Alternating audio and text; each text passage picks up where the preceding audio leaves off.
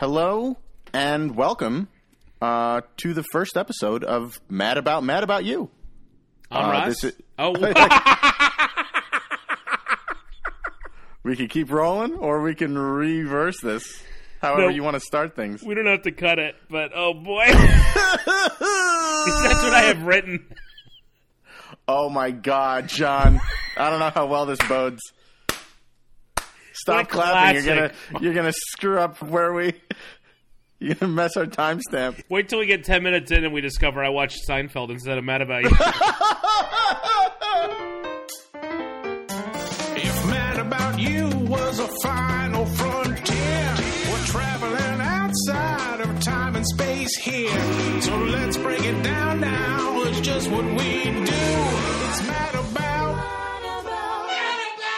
About You. Hello and welcome to Mad About You. My name is Russ Fader. And I'm John Marbley. We are a couple of friends who met in New York. Is that right, John? New York, yes? New York City. New York City.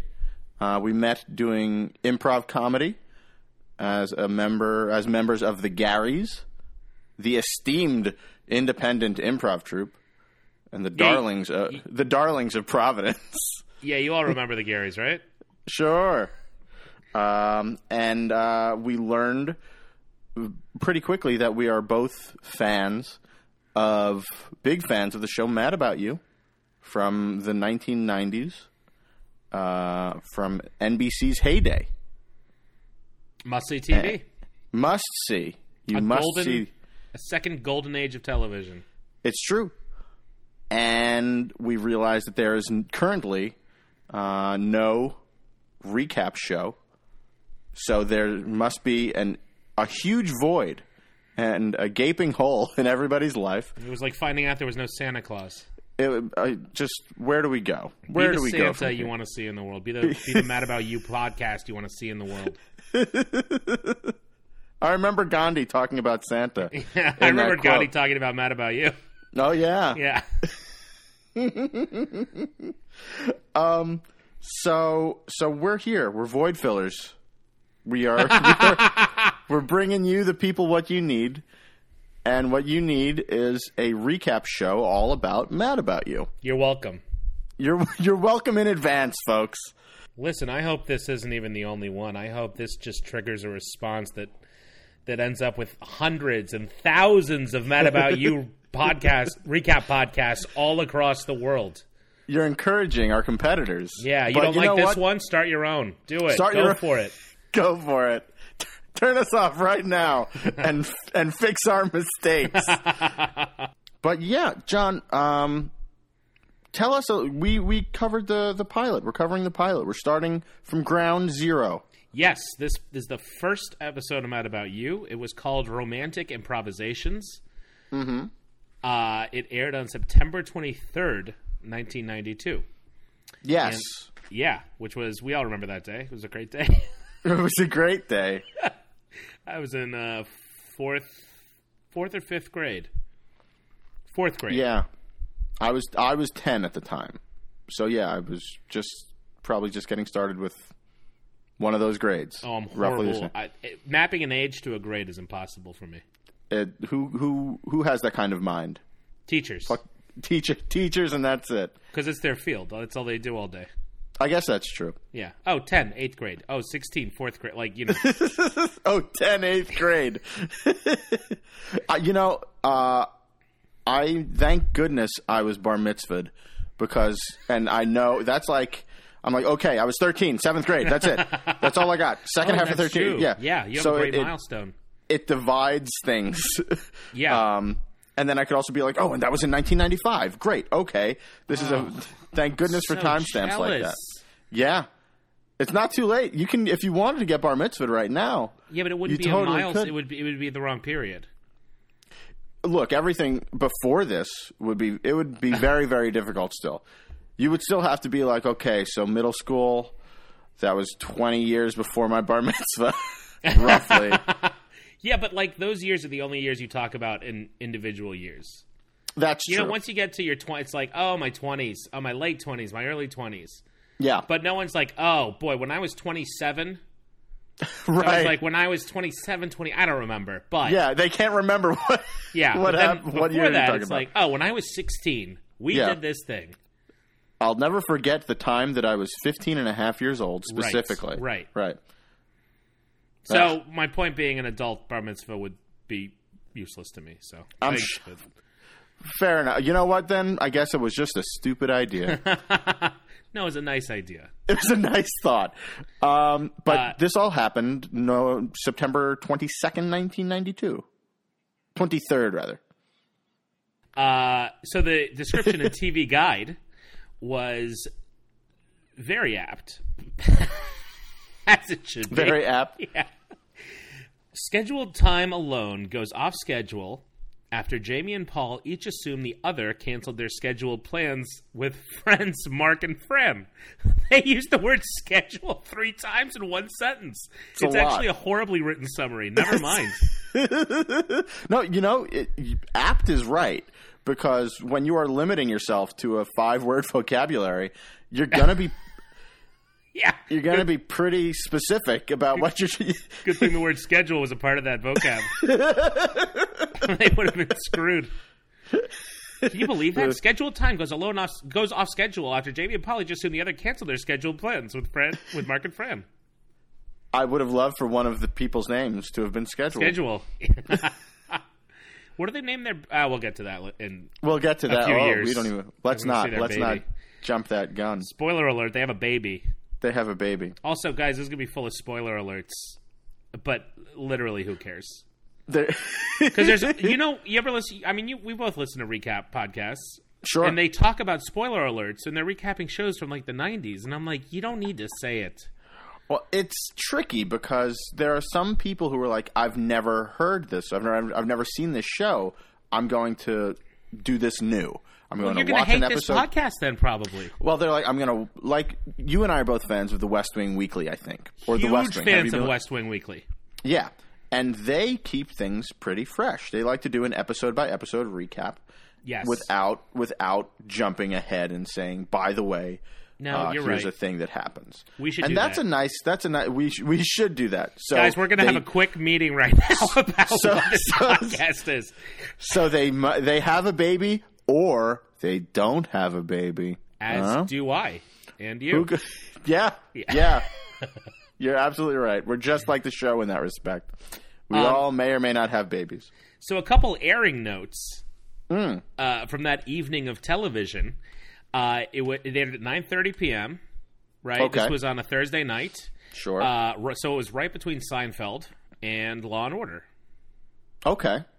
I'm guessing this... Well, it's hard to say when the season released. Because, like, at 8 o'clock on a Thursday night in 1992, apparently, it was Unsolved Mysteries, which I didn't remember. Really? That surprised me. Because what a jarring transition to go from Unsolved Mysteries to Seinfeld. Yeah. It was part one of the Wallets episode. Was Seinfeld Seinfeld yet? Or probably not quite. No, because the Wallet episode's season 4, I think, right? Oh, the Wallet, yeah. Yeah. Which you could say you're moving from one unsolved mystery into another. As Jerry's father cannot find his wallet in that episode. My wallet's gone. My wallet's gone. Yeah. Oh, boy. That's a good time. And then it was followed by Law and Order.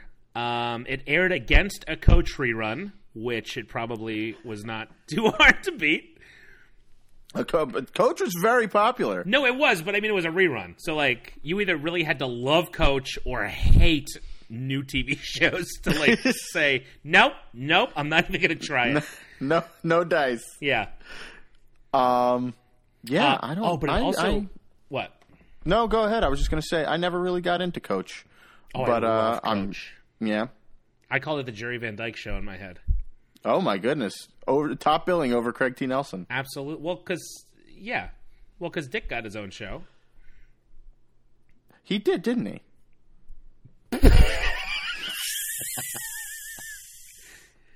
Good for him. Can someone look that up? Did Dick Van Dyke have a show? Oh, that Dick. Wait, who'd you think I meant? Dick Clark? I don't know. I forgot. Dick Gregory? Dick Nixon? I think I thought that Jerry Van Dyke's character name on the show was Dick. I have no and that idea. he was then spun off to his own show. Oh, no. None of that happened. I may have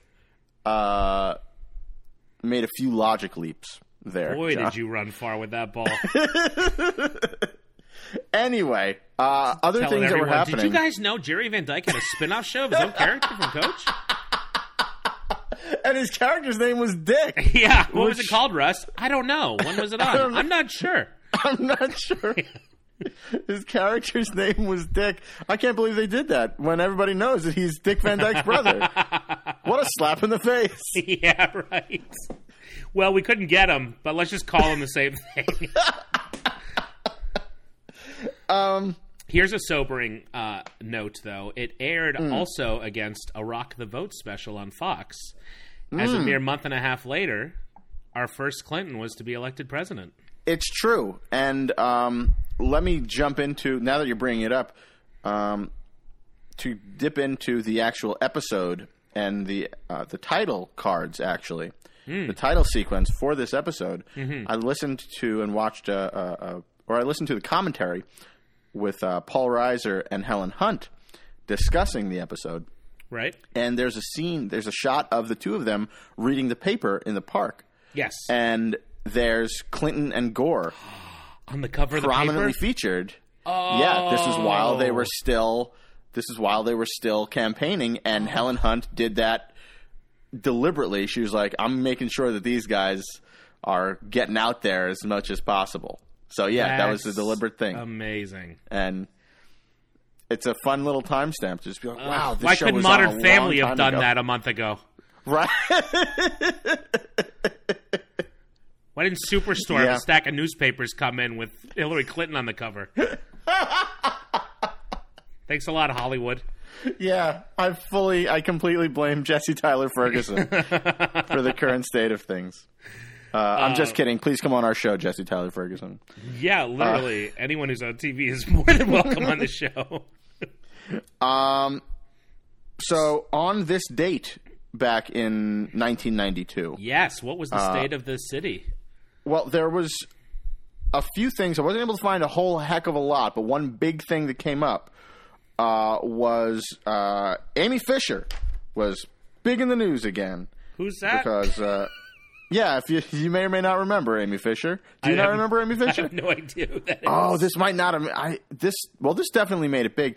Amy Also, Fisher everyone, and- I grew up overseas, so Oh, that's right. I missed a lot of what happened in America over the course of this show.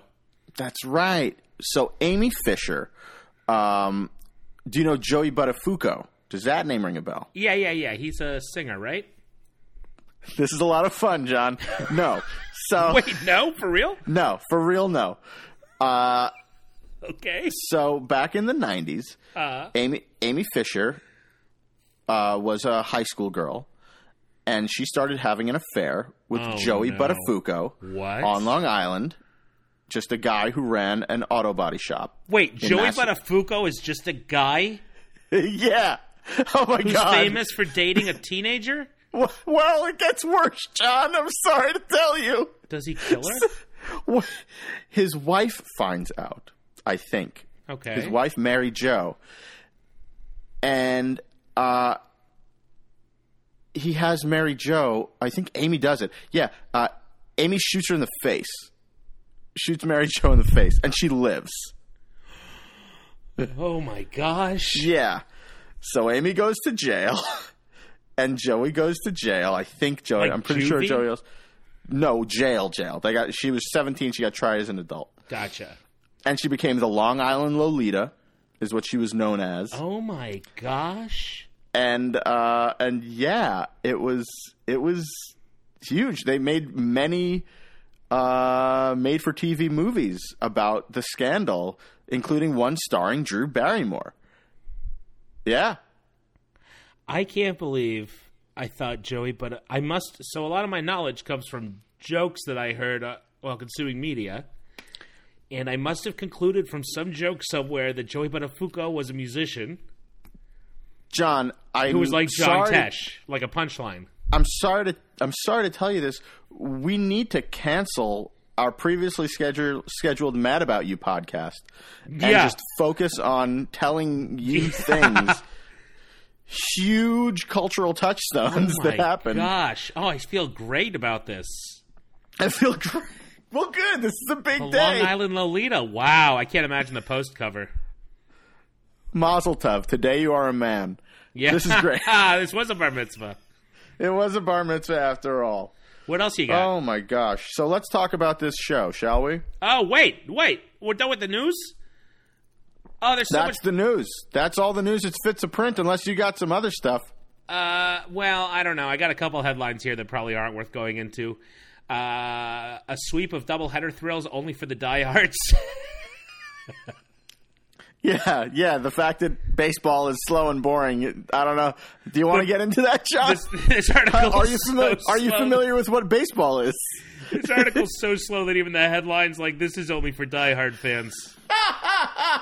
When two dreary teams meet to fight for fourth place in September, business off the field is usually more important than business on the field.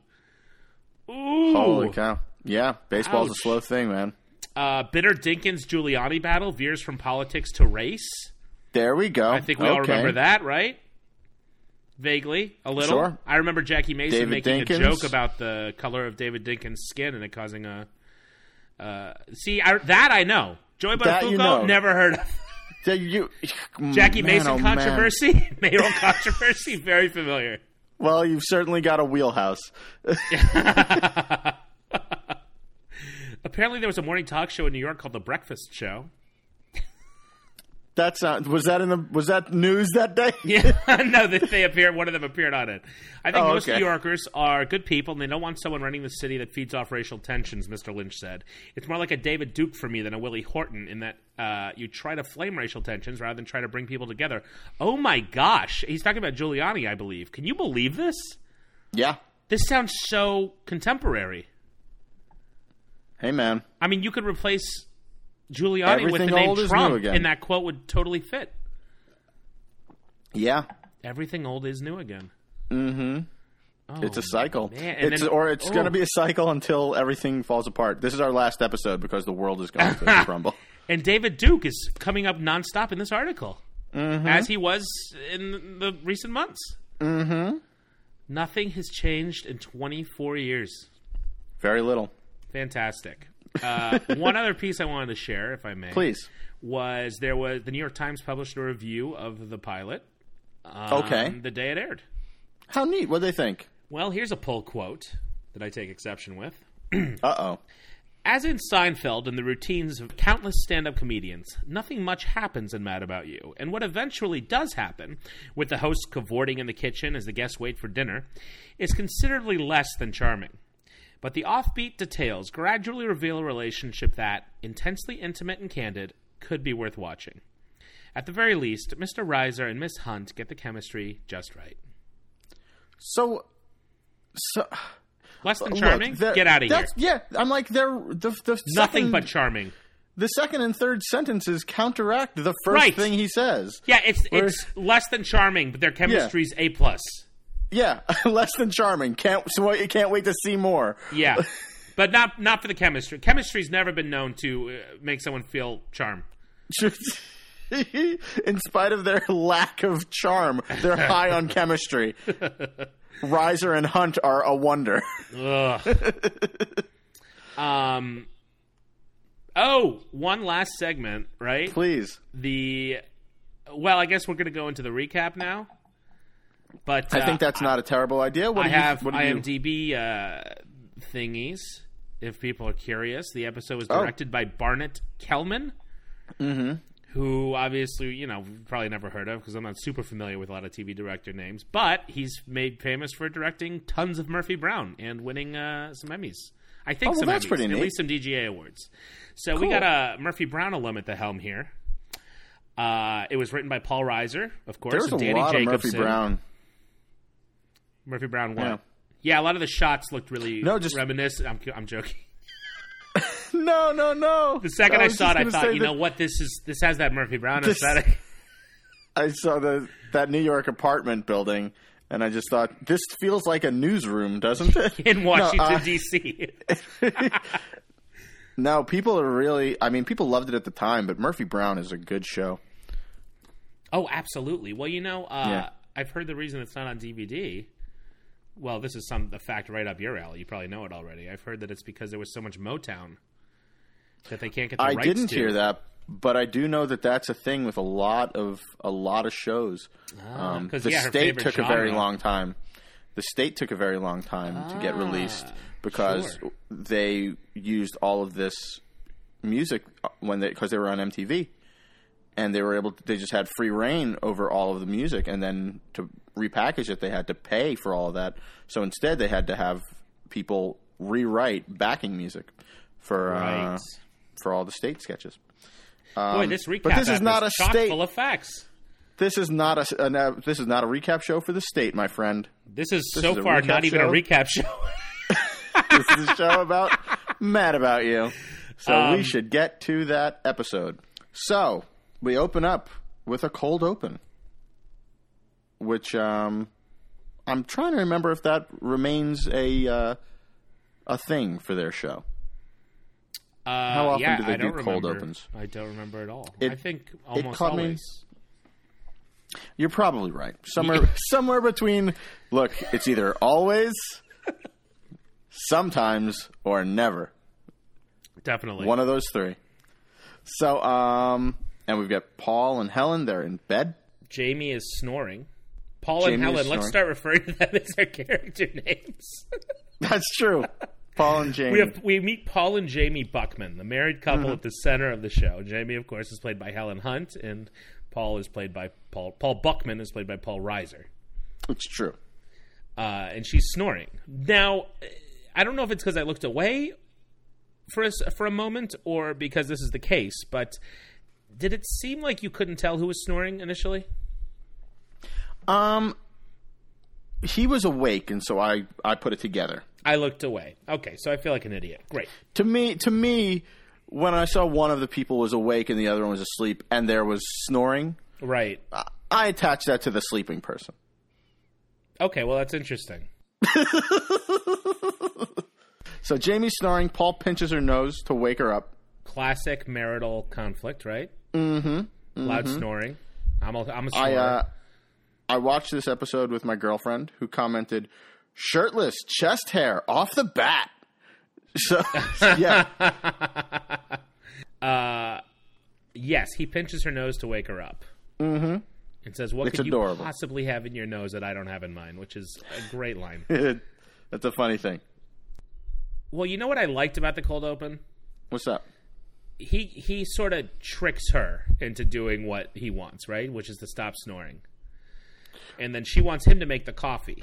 Will you run the shower and make the coffee? I think I'm pregnant. Just kidding. Make the coffee. A delightful back and forth.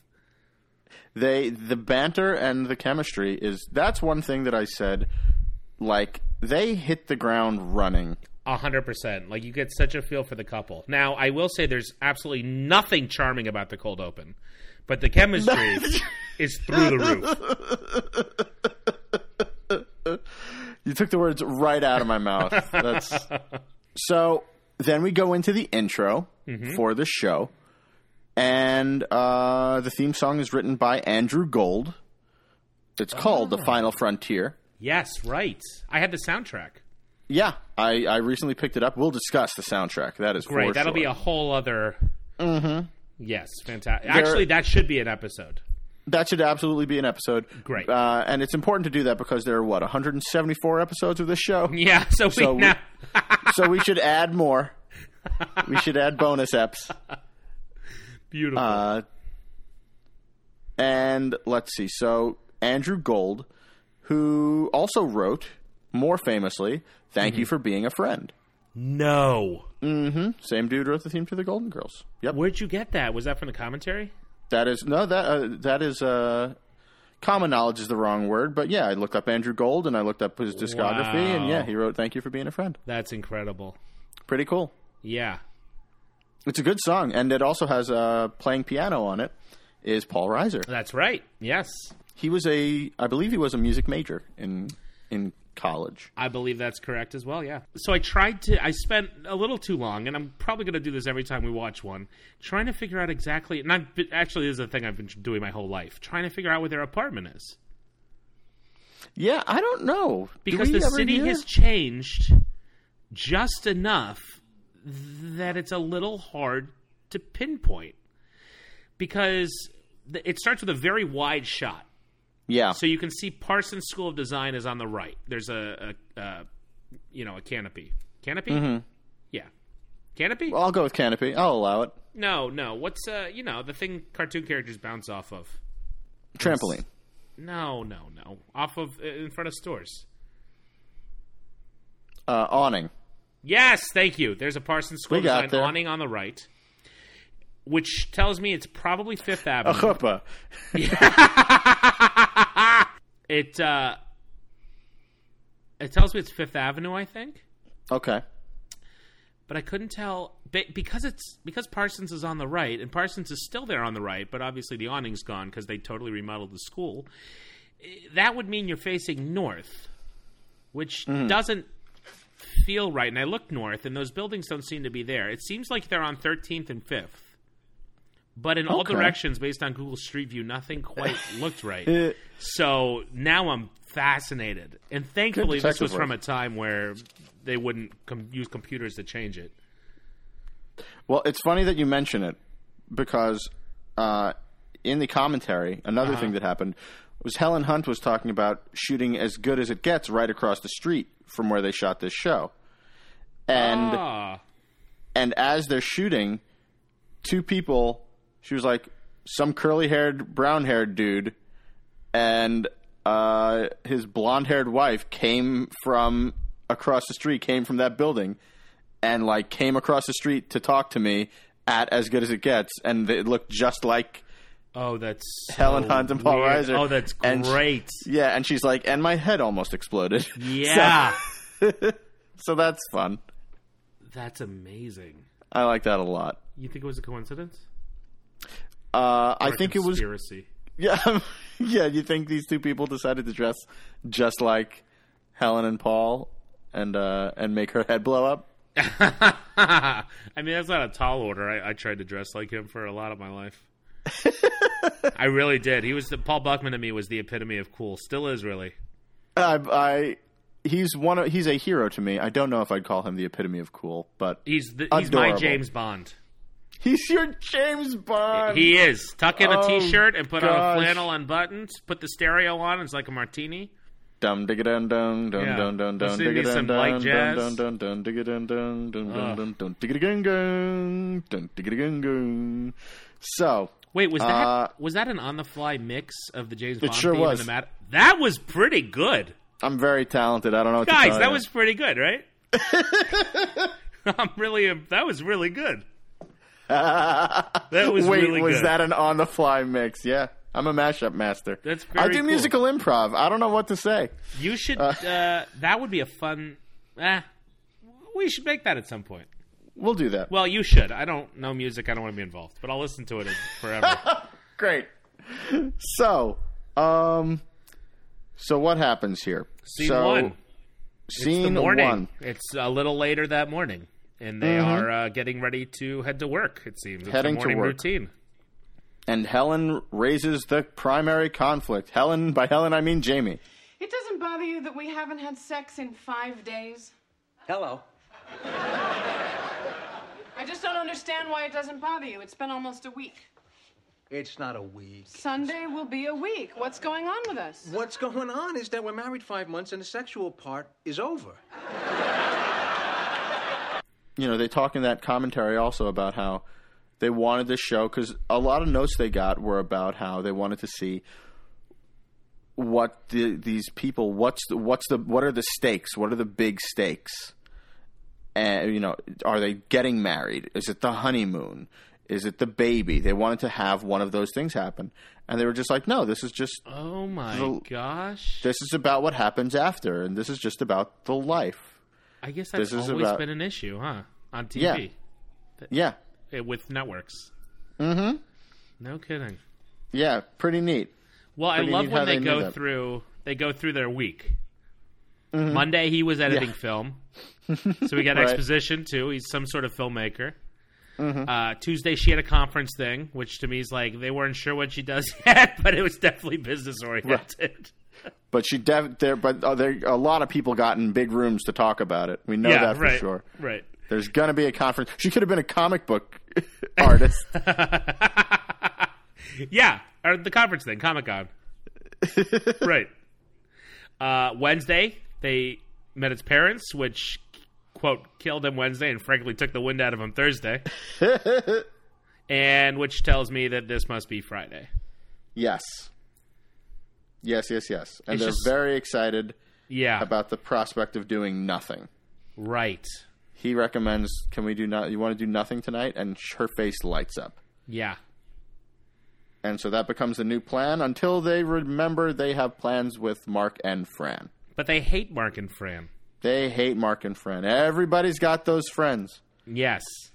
That they hate but really love. But or love but really hate. And Right. it's all, people are complicated.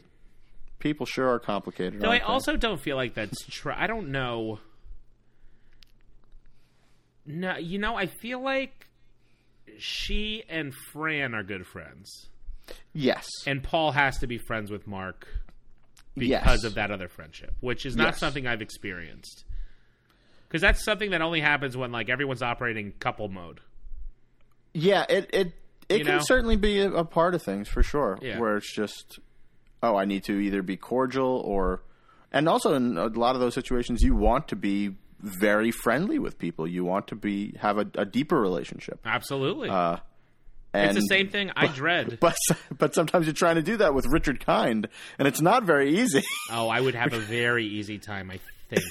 Oh, they have. Oh, wait, but before they even, I don't remember where it falls in, but they have. There's this another beautiful. The whole scene is full of these great runs in the dot, like this great rhythmic like Yep.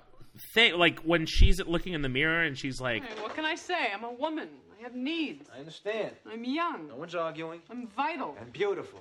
Are my ears too big for my head? And very neurotic. No, seriously, is my head getting smaller? You know, I didn't want to say anything, but yes, and for some time now. The language feels screwballish, yeah, but not. And then there's all the work with the door. I don't see this happen in things set in the suburbs as much. I don't remember. I feel like, and I could be wrong, this could be one of those annoying things where people are like, well, in New York, and then everyone's like, well, in New York and literally every other place in the world. But there is a thing of like you're leaving for the day. Mm-hmm. And you just have to make sure you have everything and you've left everything. Mm-hmm. And maybe it's just an OCD or neurotic thing that I have. But like the going back in is so relatable to me. Oh yeah, And I hate it. 4 out of 5 days I leave the apartment and then just, oh wait, did I do this? Did I bring this? Did Also, I the forget choice this? not to go in. Like when I used to leave my apartment in New York, and I would go if I was on the ground floor by 2 minutes later and it was raining and I didn't have an umbrella, I wasn't going back You'd suck it up. for the next 12 hours. Yeah. I made a deal with myself because I lost so many umbrellas or just left them behind. I said I'm either not going to get an umbrella and I'm going to be wet, or I'm going to have to buy like the most expensive umbrella that I could find Oh, to try that's to a teach great myself. idea. Yeah. Where How I was much just was like, it? if you buy I think once I bought like a $20 umbrella, something like that. Are you kidding me, Russ? Are That you was the most judging me, Joe? expensive. Yeah, that was the most expensive. That's the Dwayne Reed umbrella is $20. It's not $20. Oh, that story was so anticlimactic. $20. Well, I'm so. You know what? It's like you want a to end it cab back? ride.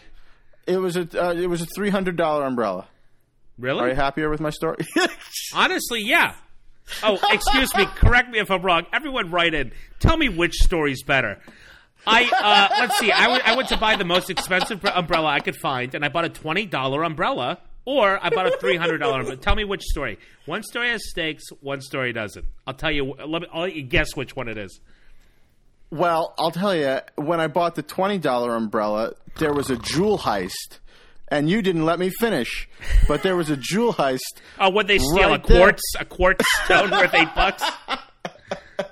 Do we have to tell people what the door stuff is? The door stuff is when they keep on going back and forth in and out of the apartment. Right. They keep leaving the apartment. You think they're gone, and then one of them bursts back in with something they have to take care of. What? What is it now? I just have to leave the window open for the dog. Honey, it's an apartment. It's not a Volvo. Why do we go through this? Because the kid who walks him can't get up here till 3 and the heat's on. Yeah, but...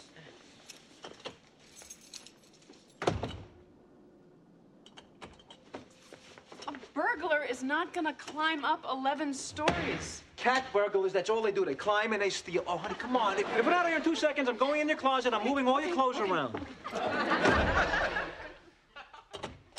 How does that mean I don't like your outfit? You don't. I love your outfit. One weird thing I noticed, 2 weird set pieces I noticed that I'm curious about that we can keep checking in with over the course of the podcast. We should. One is the gold head or mask by the closet that's on the wall. Yeah.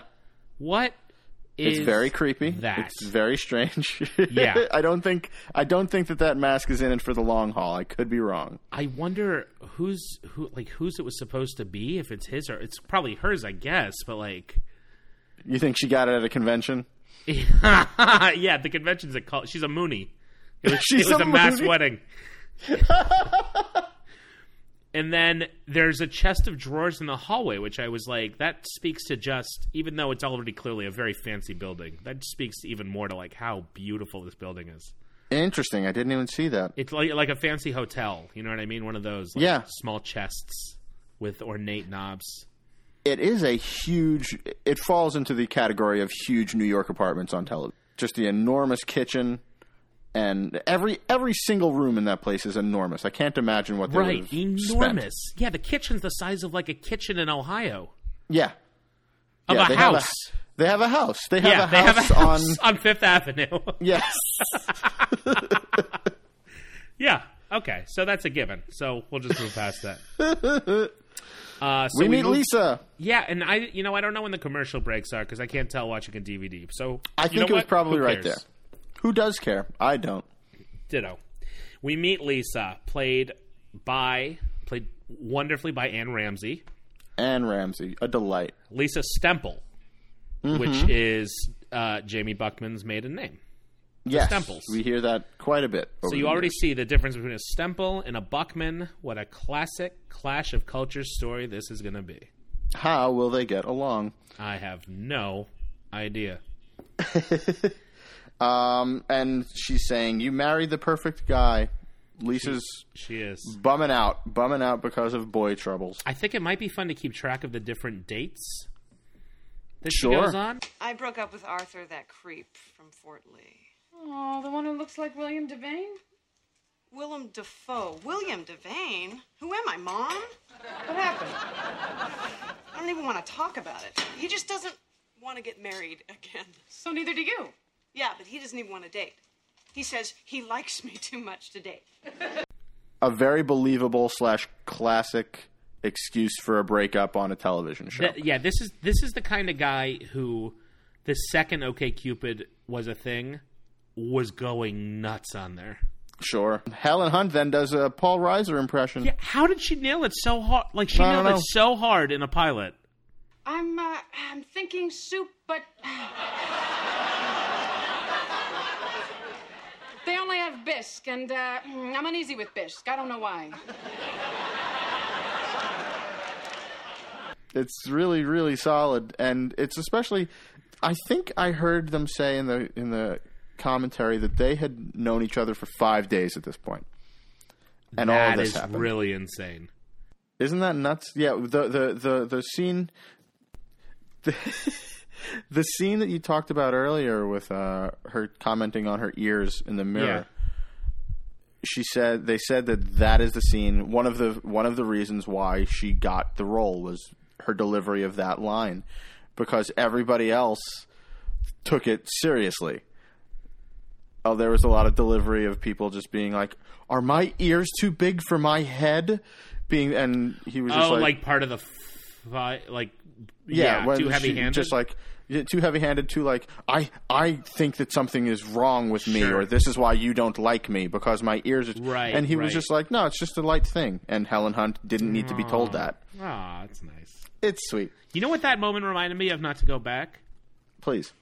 I forget the name of the comic, but the in real life and on the show, but the guy in Seinfeld, the prop comic.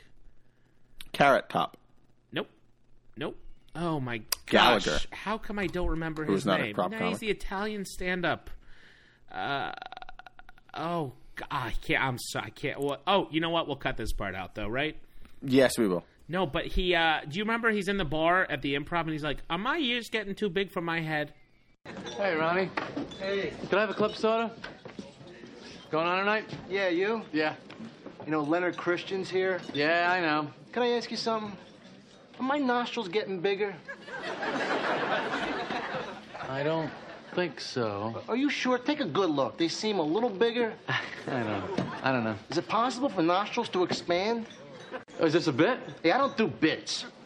I'm a prop comic. You don't know what I'm I talking don't about? recall. Are you kidding me? Are you talking about the character? Yeah, it's Are you like a talking about running gag on Seinfeld. Kenny Banya? No. Dom Herrera. Oh, he's not a prop guy. He plays a prop comic on Seinfeld. Dom Herrera's. No, he's not playing Oh, himself. okay. He plays a prop comic. Now with I a understand. character name. Now I understand. Yes, Dom Herrera is hilarious. And yeah, he was always on. You were absolutely right. He was always All right, on. now you can. Yeah, right. He was always on TV. Now that Yeah. you can sleep at night. Well, hold on. Now I'm pulling it up. Wait. Oh, don't do that. Ronnie K. Sure. Remember? He's the comedian Yep. Ronnie K. Right, the prop comic with the ears. Yes. Well, you're just saying that to move me along? Yep. Fair enough. Okay. You know what? Since I'm editing, just to spite you, I'm going to leave that whole thing in. Maybe. Probably not. Please don't. So, then we get to... Oh, Paul gets home. And Paul is in the other room. And he is wondering why Lisa's here. What? What? What is she doing here? We're supposed to have foreplay in 11 minutes. He let out a whole schedule in the previous scene. Dinner at 7, foreplay at 8:15. I figure we're wheezing and sweating by 9. Lisa has that great joke. She's talking about her car. I feel like the opportunity with Lisa here is for them to just cram as many bizarre facts as they want. Yeah. Like, what a fun time they must have had with her speeches. How is the new car running? Good? Oh, they stole my stereo and slashed the seats. No. Where? I was at Roosevelt Hospital the night I had my panic attack. Yeah, but you're insured, right? I forgot to send in my premium. Hey, who needs insurance as long as you got your health, right? And I'm getting my period. Again. It's always fun to see the black sheep. And she really digs into it. And Indeed. It becomes a highlight of the show. Just their relationship and how crazy she is. It really does. And then Paul, yeah, like you said, Paul comes in and you immediately see, like, he likes Lisa, but he probably feels like she's in the way a lot. Yes, and this is not the time. And then he brings up his buddy. Selby. I guess you would call that a bromance. I hate that term, but that's what the term would be. That's what it is. They're In 2016. BFFs. They're BFFs. Yeah. Selby. What a name.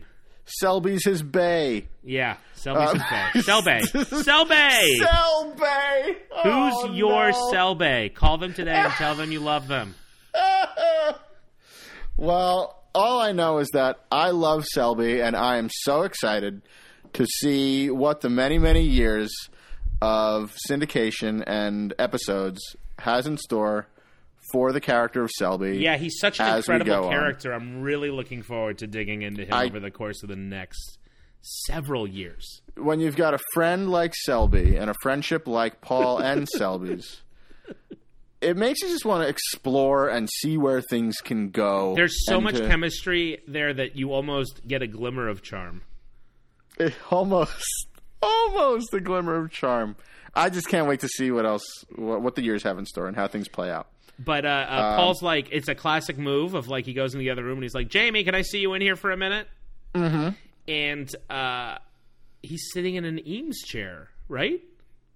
I believe so. And I'm like, Yes, these people are loaded. And I know this is like an old thing to say about sitcoms, but it's like a little much. An Eames chair on top of everything. They're doing all right. We learn later that his dad owns sporting goods stores, right? Which, I mean... One, I think.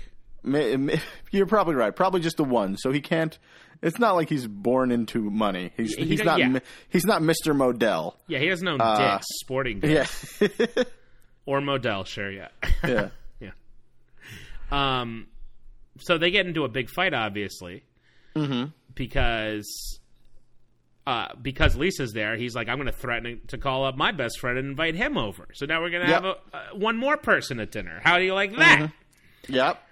And he introduces part of his catchphrase, like basically his catchphrase, but with slightly different words. Well, so much for our evening alone. It don't look too good right now. Oh, wait, you know what? It's not at all his catchphrase. But No. that's the cadence. It don't look too good right now. It don't look too good right now. Yeah. It's more about that's the way that Paul Reiser says words. That's how he talks. Yeah. Yeah, that's his how he cadence. speaks. Sure. Yeah. Not a catchphrase. But once again, they build up this great tension, and then they puncture it when the doorbell rings. They open the door, and they go from this hostile fight to a friendly hi to Fran and Mark. Played by... That's where... let's go Richard into the... Kind. Yeah, Richard Kind and Lila Kenzel, right? Yes, I believe her name is Leela. And yeah, they're there, and it's so good to see them. Are you sure it's not Layla? I think she said Leela, and I think I remember thinking, like on Futurama, which is how I will remember this. Cool. Well, I guess if she said it, that's good enough for me. Yeah, I think that's what it is. So we move into the next scene, which is, what I'd say a little moments later, 15, 20 minutes maybe. They're back in the kitchen, and Paul and Jamie are fighting. Well, Jamie's giving them the silent treatment, I would say, right? Tension is high. Tension is high. And Fran comes in looking for ice. Don't bite me. I just need ice. Maybe you could chip some off my wife's mood. Ow! I'm sorry. Yeah, that's a really harsh line. That's a big one, I thought. Yeah, that's one where this fight may go from like, you know what, you forgot this, to you forgot that, to, hey, dude. Yeah. Back off. Yeah. But it doesn't. It doesn't. Which is a relief. She should address this. Maybe should, yeah. And then we cut back to the living room where Selby, who's played by Thomas Hinckley, right? Tommy Hinckley? Tommy Hinckley. Is... We've barely met him because he came in. Oh, now I'm backtracking. It's okay. Okay, well, Selby came over in the last scene, yada, yada. Okay, yada, so yada. he's there now. And we learn he's sort of like, he's that guy who's not tied down. He's the playboy. He's the ladies' man. He's the single fun guy that... He's the life that Paul left Yes. to be a married guy. We hear that more clearly later, but yes, they used to be. He's the dumb single friend. Yes, and he is harassing Mark Devonow in the living room. Right. And we cut to them, and the first thing he asks Mark is, Seriously, What? how often you cheat on Fran? What? Come on, you can tell me man to man. What kind of a question is that? Is Fran still seeing that transit come? What? It's quite an opening line. It we get is. a lot out of the character. it's just a given to him, like, I know you cheat. How often? How often? And follows it up immediately with, is Fran still seeing that transit cop? He's digging in deep. Which is terrible, like, and I assume, you get the vibe that he's messing with him the whole time. I did not get that vibe. I just thought that it was just like, yeah, he's an idiot. And these are the kinds of questions that he asks. Well, do you think Fran is having an affair, though? No. No, I think that he may not know to not ask that question to a person's wife or husband. But you think it's based on something real? I think Fran used to date a transit cop. Oh, before she married Mark. Before she married Mark. That makes and sense. He's and a big dumb idiot, and he's Sure. just saying, Hey, Is she still with dating that guy? Is Yeah. she still? Hey, husband, is your wife dating somebody else? Totally. Yeah. Totally. Because later he's going to ride a bike around in a living room and fall down. So this is not the sharpest dude. You're right. He's sort of an idiot. Then we cut back to the kitchen. It's a fun back and forth from the living, whatever's going on in the living room, and whatever's going on in the kitchen. The tension to the it's like going from tense to awkward, back and forth. Right. The kitchen becomes full of people. Which, as Fran comments, always happens at a party. Which I guess is true, and I guess I remember as a kid, like when my parents would have people over. But given that no one I know cooks, and cooking's just not a thing, the kitchen was always full. When I was a kid, the kitchen was always full of the women, the cooking. ladies, yeah, and Yes. the men were in the other. And the room men were talking watching about, television, talking about sports or whatever. Right. The Mets. Yeah, hey, all right. But Fran comes over. Fran can sense something's off. Yes. And you get this vibe of like, she's always happy to help, almost to the point of interfering sometimes. Yeah, she's a nudge. She's a nudge, yes. She knows something's up, but it's just like, what? Because doesn't she say, what can I do? Come on, James. Let's start the salad. Fran, Paul and I need a second. Oh. Are you okay? Mm-hmm. Is everything all right? Can I help? Also, though, I don't know if you knew this, but Leela is a therapist now in Los Angeles. Is she really? Yeah, so this is I almost did not know career that. foreshadowing. She's a family therapist. I had no idea. Come Yeah. to think of it, you're right. I have not seen her in other things, and this explains it. Yeah, I think her IMDb says she left around 2003. Show business. Wow. The last she was on Judging Amy in 2003, and she did a movie called Identity. She was in The Hot Chick, evidently. I don't remember that movie too well. I don't remember it at all. I know it happened. Yeah, and then she went into therapy. Well, good for her. I know. We wish you nothing Cool. but the best. Absolutely. Well, I feel like I should go see her, but I feel like I'd be too in my head, you know? It might be something of a conflict of interest. But it's always nice to hear from a fan. Oh, I wonder if that's an issue for her. I wonder if she constantly... Well, do you think people still talk about this show? There's gotta be. If two of us are making a podcast. I think we might be it, buddy. Yeah. We're going to find out. By hook or by crook. Let's see. So what do we got?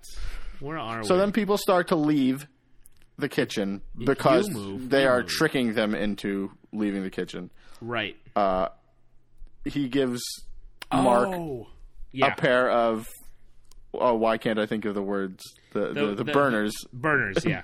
Stove burners. Stove burners, and says, bring these in the other room, will you? To get rid of them, yeah. Well, because they're like, can everyone leave us alone to fight with my wife?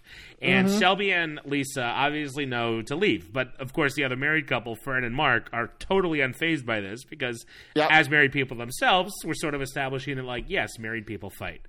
So they just sort of hang out in the kitchen waiting for the fight to happen. Well, they're married, but also they are completely boundaryless. So whereas Selby's an idiot, but he and Lisa are just like, okay, they want to do their thing.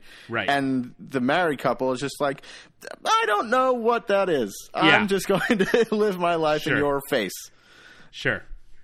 In the fight, so eventually they leave when he takes the burners. And he tells Fran to take two more. And she's like, Mark knows where these go. Yeah, so funny. But the thing they argue about, I really related to, and it really taught me a lot about relationships when I first saw this. Yeah. Well, he said, I forget. Is it funny that on a recap podcast I keep saying I forget what exactly they say? But funny's a word. They get. I'm definitely going to call them if I ever move. If you move. What? No, sorry, we. If we move, okay? Kill me because I said I instead of we. Yeah, you know why I said that? Because subliminally, that means that I hate you, which... Ow! There's a magnet in the thing. I just don't know why this is all so hard. What? This, everything. Marriage, it's supposed to be different than this. Says who? Everyone. Well, they're wrong. It's just like this. It's exactly like this. According to who? Everybody. I asked around. Look, there's always going to be stuff, you know. But I put up with your crap, and you put up with my crap. That's marriage? This is what I'm thinking. It is interesting. It's a thing. Like, it's a thing that I've had to think. I'm like, you're right. When you're in a relationship, you're a unit. Yep. That's absolutely true. So, and really going deep here on they do that in a pilot. They do that episode 1. Yeah. And, they even say, I believe he says, I put up with your crap and you put up with my crap. That's marriage? Yeah. And then he says his catchphrase. Then he says, this is what I'm thinking. Yes, that's... And there it is. There it is. And here's a little peek behind the curtain of our podcast, listeners. Until approximately 3 minutes before we started recording this podcast, we were going to call this podcast, This Is What We're Saying. And then we decided to not do that. And now we're mad about you. Mad about you. I love it. But yeah, there you go. So we hold this phrase dear, deep in our hearts. Dear, deep in our hearts. And then we go back to... Oh, this is when she begins to seduce Paul, right? Yes. Because they get through that. So they get through the fight, right? They address the issue that's on the table, and suddenly Jamie has a little glimmer in her eye. A little, maybe we should stick to our original plans of making love tonight. Yeah, she is unsettled at first and saying, what if this goes wrong? What if that goes wrong? And to try to calm her and reassure her and show that he loves her and supports her, he kisses her. And that kiss, she says more. Yeah, and it's just is that sexy. It goes from love and I need this support to, hey, let's make sure that we can. Let's take care of business in the kitchen with a room full of our friends next door. What if this lasagna sucks?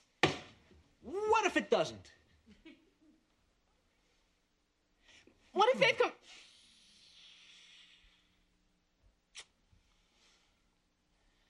More. Come here. Right, so then Jamie has to go. She runs out there and she's like, nobody come in here for a minute. It's a surprise. It's a surprise. Which leads to them trying to determine what the surprise is going to be. Right. And it leads to... What? Yeah. I just love how they go from adversaries to allies. Yeah. Because the whole show, they're sort of tricking each other. And now they're both together tricking all their friends. Yeah. It's just like they just cover every aspect of this relationship. So it's a delicate dance. Beautifully.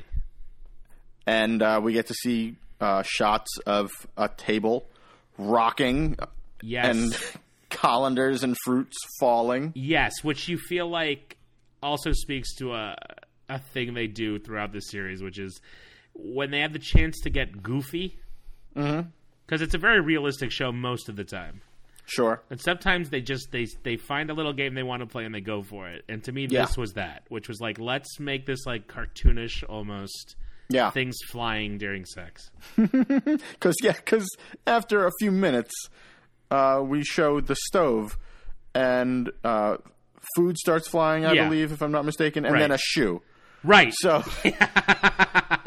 so they've been having a lot of one-shoed sex. Right. It's beautiful. Until finally she kicked it off, or she was holding the shoe and then threw it. Yes. This shoe got in the way. And to break up the action, we keep cutting back to the living room where we see the four of them, Lisa, Selby, Fran, and Mark. Mark's trying to figure out what the surprise is. Listen, what do you think the surprise is? Well, you see, I know what it is, but I can't tell you. You know? What, they told you? Please. No, who told you, Paul? Come on, you're making me uncomfortable here. Oh, and Lisa and Fran are having that silverware argument at the table, which is so funny. The littlest things can set you off. If I told you I once cried because I didn't have a gravy boat, would you believe me? Are you sure Jamie does it like that? Because the last time we were here, the silver was next to the plates. She just switched to this method last week. Lisa does her silverware by putting it all in a glass, like a communal thing, which I think is lovely. Lisa's so funny and so weird. Yeah, but then you've seen Franz DeRosie's because she's like, shouldn't we set it by the plates?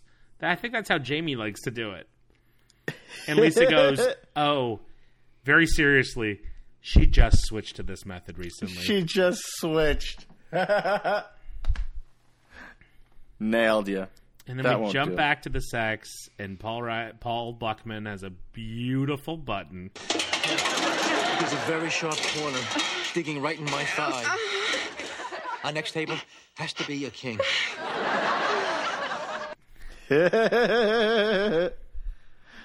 Oh, very solid. Helen Hunt is adorable in this. Yeah, they both are. Yeah, and because Paul, as they're kissing, and she's seducing him, Paul says to her, "You don't scare me." Oh, it's great. Which I think is so good. Yeah. Just such a sweet, funny, real line for that kind of moment. Oh, what a couple. Really great. Did we say they're... Yeah, we said they're doing it on a table, right? They're doing it on a table. Great. I forgot. All right. That's the end of that scene, I guess. That's the end of the scene. And we probably go to commercial. Where Jamie also says, "This is the most fun we've ever had with Fran and Mark here." Oh, great line. And everybody leaves afterwards. We come back from commercial. Almost everyone. Everybody leaves but Selby, who is watching Superman inexplicably. Well, it's on TV. It is on TV. And he's lying there with Murray. Yes, Murray the dog. Murray the dog. Makes an appearance. And here's something that I learned. Yeah, go ahead. That blew my mind, John. Are you ready to have your mind blown? Yeah, sure. Murray was originally a pit bull. Weird. Isn't that weird? Yeah, I don't like that at all. I don't either. Pit bulls are great, but Murray is Murray. Yeah, I don't like that at all. You want to write a letter?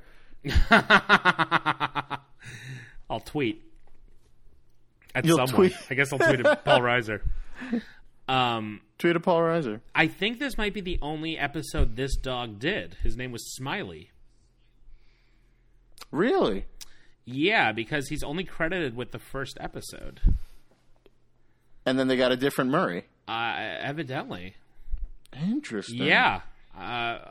Because I'm looking at the second episode, and I'm not going to tell you guys who played Murray in episode 2, but I'll tell you, it's not the guy who played him in the pilot. Oh, and do not spoil this for yourselves and look ahead. Yeah. Agreed. But we'll have to track how many Murrays there are. You'll ruin it. Yeah. There's we'll do a Murray counter. Yeah, Murray counter. But yes, so they're saying goodbye to Mark and Fran, and Mark brings up that they're going on a cruise, right? That Mark and Fran are going on a cruise. That's true. And they invite Paul and Jamie. Well, Mark invites Paul and Jamie without talking to Fran. Yes, and Fran is not into this idea. Right. She wanted it to be just the two of them, which is something that he realizes by her icy silence. And yes. Which is, of course, the beautiful mirroring of what the entire episode's been about in a way, or the main conflict of the whole episode. Did we tell you guys we're going on a cruise? Oh, that's wonderful. Where? When? End of the month, Puerto Vallarta, 8 days. Oh, that's nice. Fellow in my office once said it was fantastic. The food, the weather, unbelievable. You guys should come with us. No, we couldn't. No, don't be silly. We'd love it. It'd be nice to have the company. Fran? More company. Company for the two of us, for both of us. Two couples. Both two couples. Okay. You misunderstood me. Okay, because they can't just pack up and leave right away, right? You know, it's funny because, we can. The end of the month is perfect for us. Fran? You get yourself into these things. We're going alone.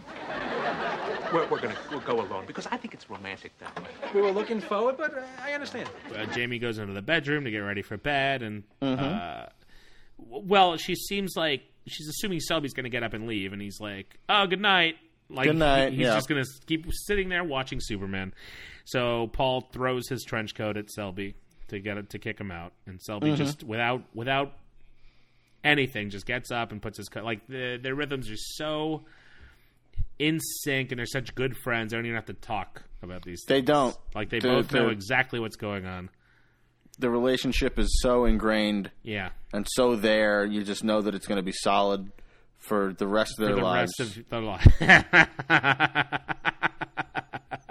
So Paul walks into the door to see him off, and Jamie calls. Honey, you coming to bed? Man, it's like a work whistle. It's very easy to make fun, isn't it? Let me tell you something. Someday, you are going to hear a voice just like that. And amazingly enough, you are going to say, "In a second, sweetie." Yeah. Oh, and he talks about how he's going on a date with a dancer. Yeah. And she's got a sister, which is such an old... Have you ever been in that situation where, like, a friend was like, "Oh, I'm going on a date." Oh, and she's got a sister.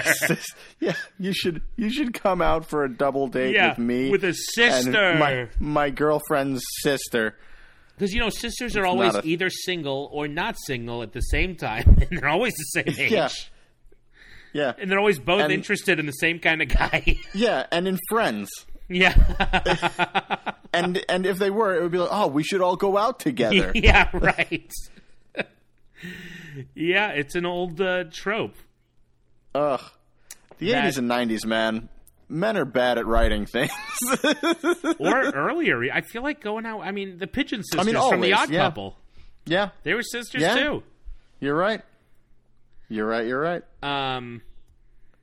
But he says it's like a work whistle, a dig at marriage. And Paul's just like, you know what? One day you'll be married and you'll understand. And he leans back and he goes, "In a minute, honey." It's very sweet. It's lovely. And Selby's like, "You sure you don't want to hang out?" And Paul slams the door in his face. And then we cut to them back in bed. Yes, where we started. It's the end Beautiful, of a long full day. circle. A long Friday. At least they get to sleep in, huh? Yeah. And they are very much in love with each other and explaining that to each other. Exclaiming it. It's like that dark room bed whispers. Mm-hmm. Really reminded... I felt like it was like a Woody Allen... It felt like Manhattan or Annie Hall. Yeah, or something. Didn't it? yeah. Did you have that vibe too? A little bit, yeah. Yeah. For sure. Yeah. Ugh, and it builds... Where there's not a whole lot of light. Yeah. Right. And they're talking very quietly. Mm-hmm. It just feels very intimate, especially for a multicam. She says, "I love chest hair." Yes, Yeah. which, as Jen did when you guys turned the show on, right? Jen, my girlfriend, picked it up, and Yeah. then Helen Hunt brought it home with, "I love chest hair." And Paul responds, "Hey, what you have is plenty good." Yeah. Oh, that's great, too.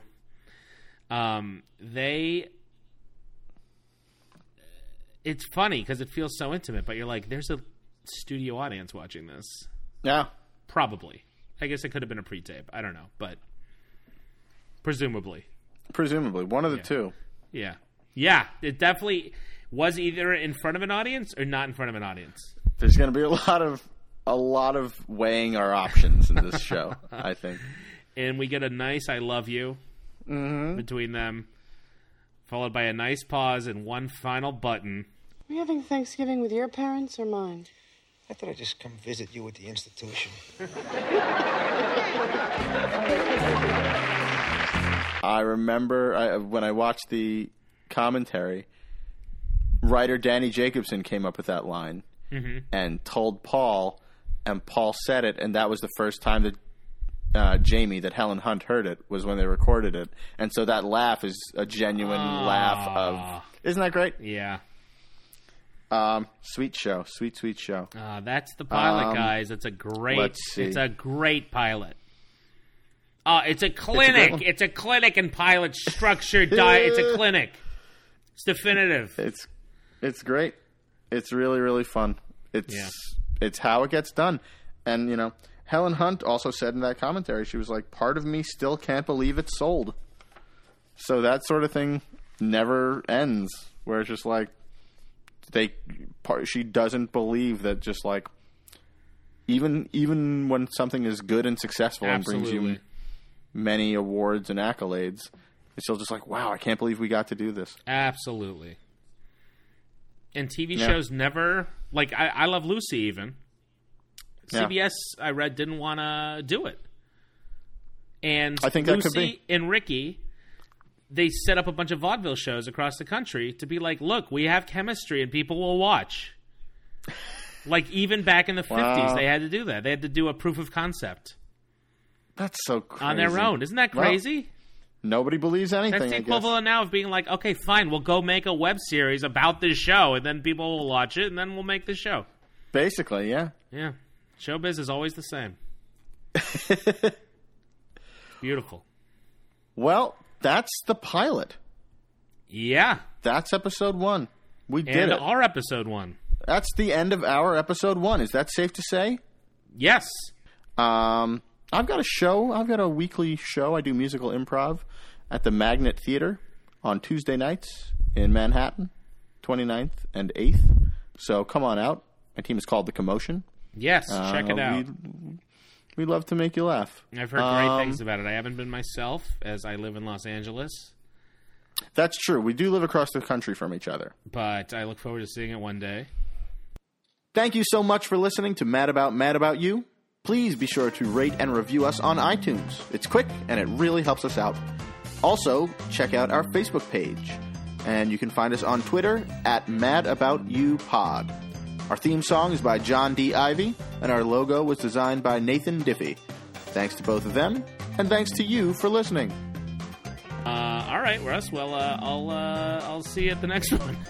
I'll see you next week. Okay, bye. Bye.